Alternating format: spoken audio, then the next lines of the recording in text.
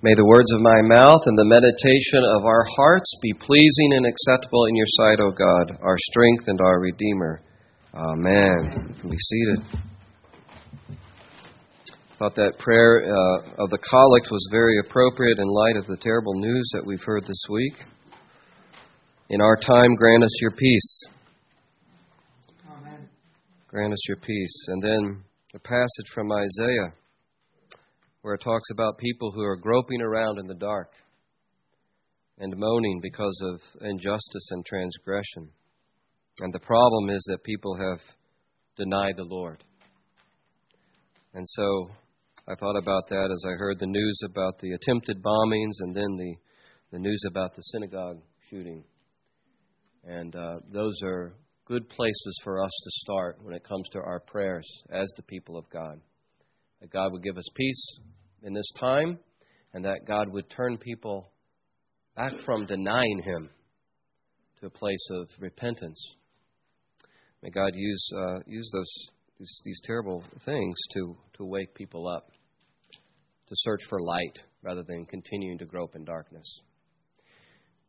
I didn't want to preach about that, but I did want to make a comment about that. The sermon I've prepared is based on our reading from the letter to the Hebrews. So I invite you to look at that. And this is page 9 in your bulletin. In the Pew Bibles, I think it's page 1003, if I remember right. In this reading from the book of Hebrews, the author, we don't know, by the way, we don't know the author of the book of Hebrews. So I'll just say the author as I go along here. But he has this wonderful verse here at the end of kind of a hard-hitting passage, where he says that the motivation for writing this way, as he says in verse 11, is so that they might have full assurance of hope until the very end. Full assurance of hope until the very end. And that's a wonderful goal. That is what Jesus wants us to have. That is what our Lord wants us to have. Full assurance of hope until the very end of our earthly journey. The Lord wants us to be able to say, like the Apostle Paul said in 2 Timothy, chapter 1, verse 12, Paul writing to Timothy says, I am not ashamed, for I know whom I have believed, and am convinced that He's able to guard until that day what He's entrusted to me. I know whom I have believed. That's assurance. I am convinced. That's confidence. And that's what the Lord wants us to have. And sometimes that's lacking among Christians, this assurance. So, for example, some people might wonder as they contemplate the end of their life's journey, as they think about appearing before the judgment of God, how can I be sure that I'm right with God? How can I have this hope until the very end, until my last breath? We live in a culture of skepticism and unbelief. How can we have full assurance of hope in such a climate? How can we resist this tide of unbelief? Oftentimes when people begin to talk to me about assurance and are wrestling with their own personal assurance, my go-to response, my go-to pastoral response is, take your eyes off yourself and look to Christ. Now, look to the cross of Christ, and you can be assured that your sins are forgiven. Look to Christ's empty tomb, and you can be assured that there is victory over death and the grave. And that's certainly appropriate, and the writer of Hebrews will go on in this letter to admonish people to fix their eyes on Jesus, the author and finisher of our faith. But at this point in the letter, he takes a different tact. He wants them to examine themselves. He wants them to look in the mirror. And I divided this passage up into an exhortation. He gives an exhortation here. Then he gives a stern warning. And then he concludes, thankfully, with encouragement. So we'll look at the exhortation, the warning, and then, in conclusion, the encouragement. The exhortation is that they need to be striving to grow. They need to be striving to grow in their understanding of Christ, in their relationship with Christ. He says in verse 11, about this we have much to say. Now, he's been talking about the priesthood of Christ. And if you read the previous verses, it's pretty heady stuff that he's talking about when it comes to the priesthood of Christ. And it's not so much that the material is difficult, he says, but your hearing has become dull. You're not interested in the deeper things of Christ. There's no drive to grow and to mature in understanding these deeper things of Christ. And so he says, I want you to strive towards maturity. At this point in your life, he says, you ought to be able to teach other people. But you need people to teach you the very basics of the faith. So you should be in graduate school, but you're still in Christianity 101, and you need people to teach you Christianity 101. You haven't made a lot of progress, and part of the problem is you're not motivated to learn. You've become dull of hearing. And he says you're like infants who can only handle milk. You should be like adults who can handle meat and appreciate the rich meat of God's Word. And so he says in verse 1 of chapter 6, so let us, now he's including himself because we all need to grow, let us move on from the elementary doctrines of Christ and go on to maturity, not laying again the foundation of repentance from dead works and of faith towards God. And then he continues on with a list, which I'm not going to be able to exposit here, but this list of sort of elementary teachings. These are kind of entry-level curriculum that they would be expected to understand as Christians. Maybe it was part of a catechesis process. When you came into the church, these are the things we want you to know. He says, now that's the foundation. Let's not keep going back to that. We don't leave the foundation behind. We don't leave the basic truths of Christianity behind, but we build on the foundation. So he says, there's more for you to learn. There's more for you to hear about. There's more for you to know. So let's move on. Let's grow together. Let's aim for maturity. And there's a principle here. There's a basic principle of life that crosses many fields of learning and experience. And we all know it, and that is what you invest in, what you put energy into, the more you do that, the more you will appreciate it. The more you put in, the more you get out. Simple, kind of silly example. It's football season. I'm a casual fan of football, okay? I don't sit down usually and watch an entire game. My son, on the other hand, is not a casual fan of football. He knows the sport better than I do at this point. But there are people who invest time and energy into learning about the game of football. They watch a lot of it. They understand strategy, offensive schemes, defensive schemes. They play fantasy football. They're invested into it, okay? And when they watch a game, they see a lot more than I do, the casual fan. They get more out of it. They appreciate it more. You could take an example of art, for example. A person who's studied art or taken art class, generally speaking, is going to have a richer experience in an art museum than somebody who's never taken an art class and has never taken time to study or appreciate art. So you get more out of it the more you put into it. Same thing when it comes to the Christian life and Christian growth. God does not call us to be passive. God calls us to pursue Him, to exert effort. Jesus said, strive to enter the narrow gate. Luke 12:24. Strive to enter the narrow gate. So I think sometimes, not all the time, hear me, not all the time, but sometimes, the reason why we lack assurance, the reason why our faith grows weak, the reason why our confidence begins to flag is that we have stopped striving to grow. We have stopped aiming for maturity. We've gotten to a settled point, and we're fine with that, but we don't want to grow deeper.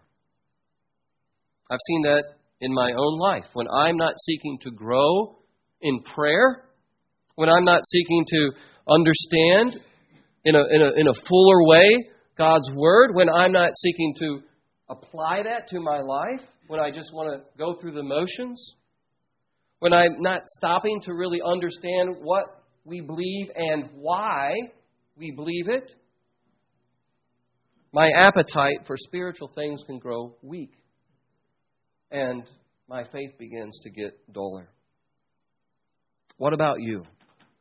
Are you striving to grow in the grace and knowledge of Jesus Christ? Are you satisfied with where you're at? Or are you honest with yourself and say, I need to know more. I can know more. There is more for me to know. More for me to learn. Places I need to grow. Understand that is God calling you to grow to maturity. And this is a process that doesn't end until we get home, until we get to heaven. So that's the exhortation. Don't be satisfied with where you're at. Pursue growth. Pursue maturity. And then he gives this stern warning. Now, this is a fun passage to preach on.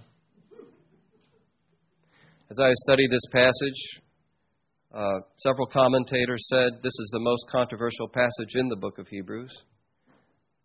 Christians divide over how to understand this. One commentator said this might be one of the most controversial passages in the New Testament.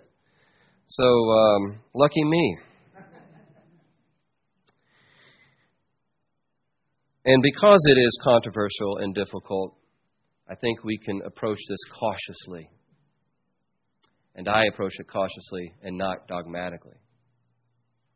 But what the author here is saying in verses 4 through 6 is he is warning against falling away or apostasy. He's warning against apostasy. He says it's impossible.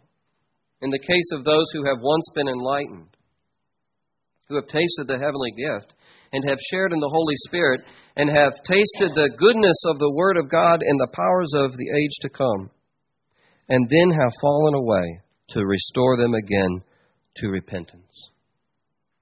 Now, apostasy is not growing cold in your faith. He's not talking about falling away for a season. He's not talking about getting lazy in your faith. He's not talking about struggling with sin. Apostasy is a decisive turning away from Christ. And you have to remember the context here. He's writing to people who are facing persecution, and there would be a lot of pressure and a lot of benefit for them socially to publicly renounce Christ. That's what he's warning against. Not struggling, not growing cold, not sort of slipping in and out, but decisively rejecting not just the faith, but rejecting the person, Jesus Christ. He says it's crucifying once again the Son of God to their own harm and holding him up to contempt. So that's the warning here. It's against apostasy. It's against going down that road.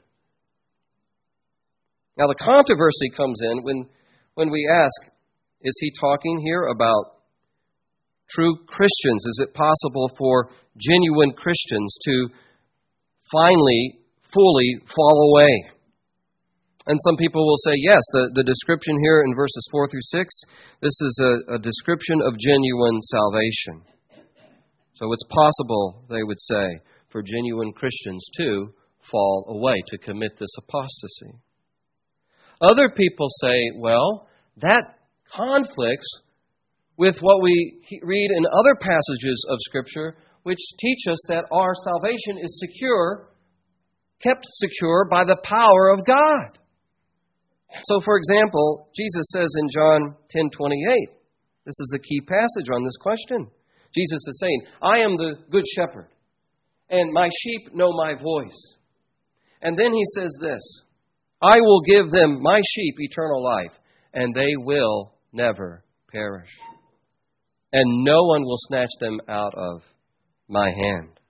They will never perish. That's put very emphatically. It's like, no, not never. They will not perish, my sheep who come to me. Okay? So that seems to rule out the idea that his sheep could fall away. They will never perish. So, here's the question. How do we relate that teaching, Jesus' words there and other places, they will not fall away, with Hebrews, which says, I'm warning here, don't fall away. How do we relate these two things? I think a key verse here is verse 9. Look at verse 9. Though we speak in this way about apostasy, the possibility of that, yet in your case, beloved, we feel sure, or this could be translated, we are confident of better things. Things that belong not to apostasy, but to salvation. So it's a bit of a paradox here, but this is the way I deal with this passage. He's saying you could fall away, but I'm confident you won't fall away, because God is at work in you by His grace to help you endure to the end. Could fall away, but you're not going to. I'm confident that you will not fall away if you heed this warning. God is at work in you. How is God at work in them? By giving them this warning. By giving them this warning. God's warning about falling away is one of the means by which He enables His people, His sheep, to persevere. Okay, so here's an illustration that might be helpful to you. This comes from Millard Erickson in his book on Christian theology. He says, think about parents who, this kind of hits home for us, think about parents who are living by a busy street and they're worried that their child is going to go into the busy street and get hurt. This hits, like I said, it's pretty close to home for us. Now, the parent could build like a fortress around the yard, an enormous gate that the child could never escape from, could never go over or through. But then that would obviously inhibit the child's freedom. Or the parent could do this. The parent could teach the child, appeal to the child's heart and mind about the danger of the street and the importance of being careful, and over again warn about the street. And Erickson says, I think that's a helpful way of thinking about the relationship between our security in God and the risk of apostasy. Apostasy could happen, running into the street could happen, but God, through His warnings of His people, is in enabling His people to persevere. It's a real warning. The danger of falling away is real, so we really have to be vigilant and not passive in our faith. But the call to vigilance and the warning is the means that God uses to preserve His people in the faith. Another illustration, again, this is not original with me, but we can all relate to this. You know, you're driving at night on a busy highway in the middle of the night. Now, you're confident that you're going to get to the destination that you've set out for. But in order to get there, you know that you have to stay awake. You have to be alert. You have to be vigilant. So you drink coffee, lots of coffee and caffeine. Well, at least I do. And your wife pinches you, at least my wife does, to keep you awake so that you will be vigilant. You're confident that you're going to get to where you go, but vigilance is the means to accomplish getting there.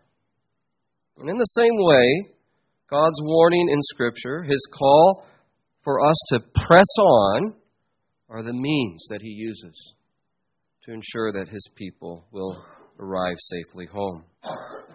That's how I make sense of these passages. Again, it's controversial. Other people might have different interpretations. That's okay. In Anglicanism, we can be roomy on these sorts of issues. There's some room here. But I want to end on some practical application. I don't think there's a lot of controversy about what I'm about to say here. Okay? So, to the person who is not striving to grow in Christ, to the person who is satisfied with where they're at now, or to the one who is wandering from Christ, the call here is to heed this warning. To understand that this warning is something God is giving to you even here and now to get you back on the right path. In our gospel reading, blind Bartimaeus calls out to Jesus, "Lord, have mercy on me."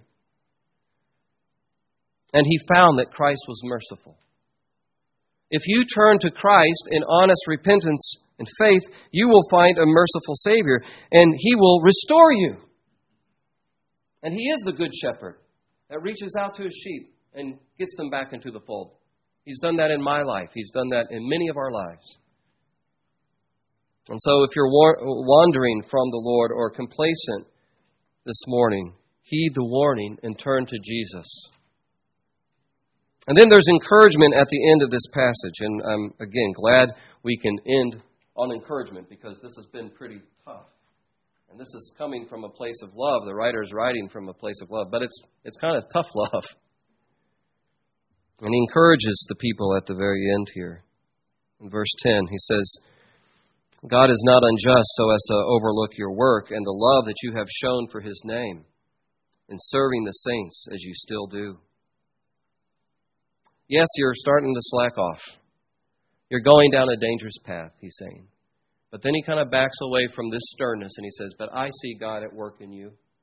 I see the way that you're loving other people in his name. That's evidence that God's salvation lives in us as we love one another.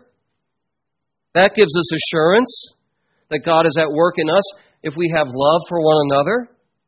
John is very clear, Apostle John, in his epistles about that. So the author is saying, I see this, and God sees it. God sees your work and your love for one another. God sees the Sunday school teacher.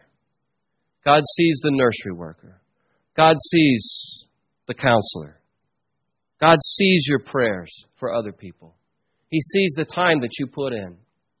He knows about the talent that you're using for him, the financial support that you're giving. He knows about the gifts that you give and the cards that you send and the meals that you make. He sees it. Be encouraged. And so the writer of Hebrews is saying, I know God is at work in you. I'm warning you here, but I know that God is at work in you. I'm encouraged. I want you to be encouraged. And I want you to apply that same diligence that you have in loving one another to growing in Christ.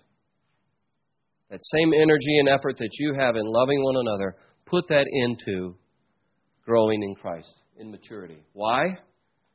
So your assurance will grow. So your confidence will grow. And so you'll have hope to the very, very end of this journey. Amen. Amen. Let's pray. Let's pray together.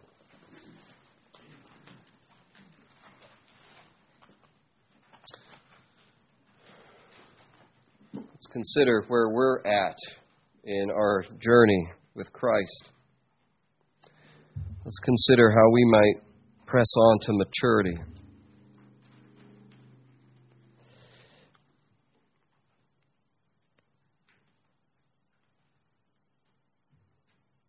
Lord, we do want to grow in you as a community, as individuals. I pray for each person here that you would stir in all of our hearts a desire to grow and to become more like you, to know more about you, to understand in a deeper way the things of our faith, so that we can grow in confidence and assurance.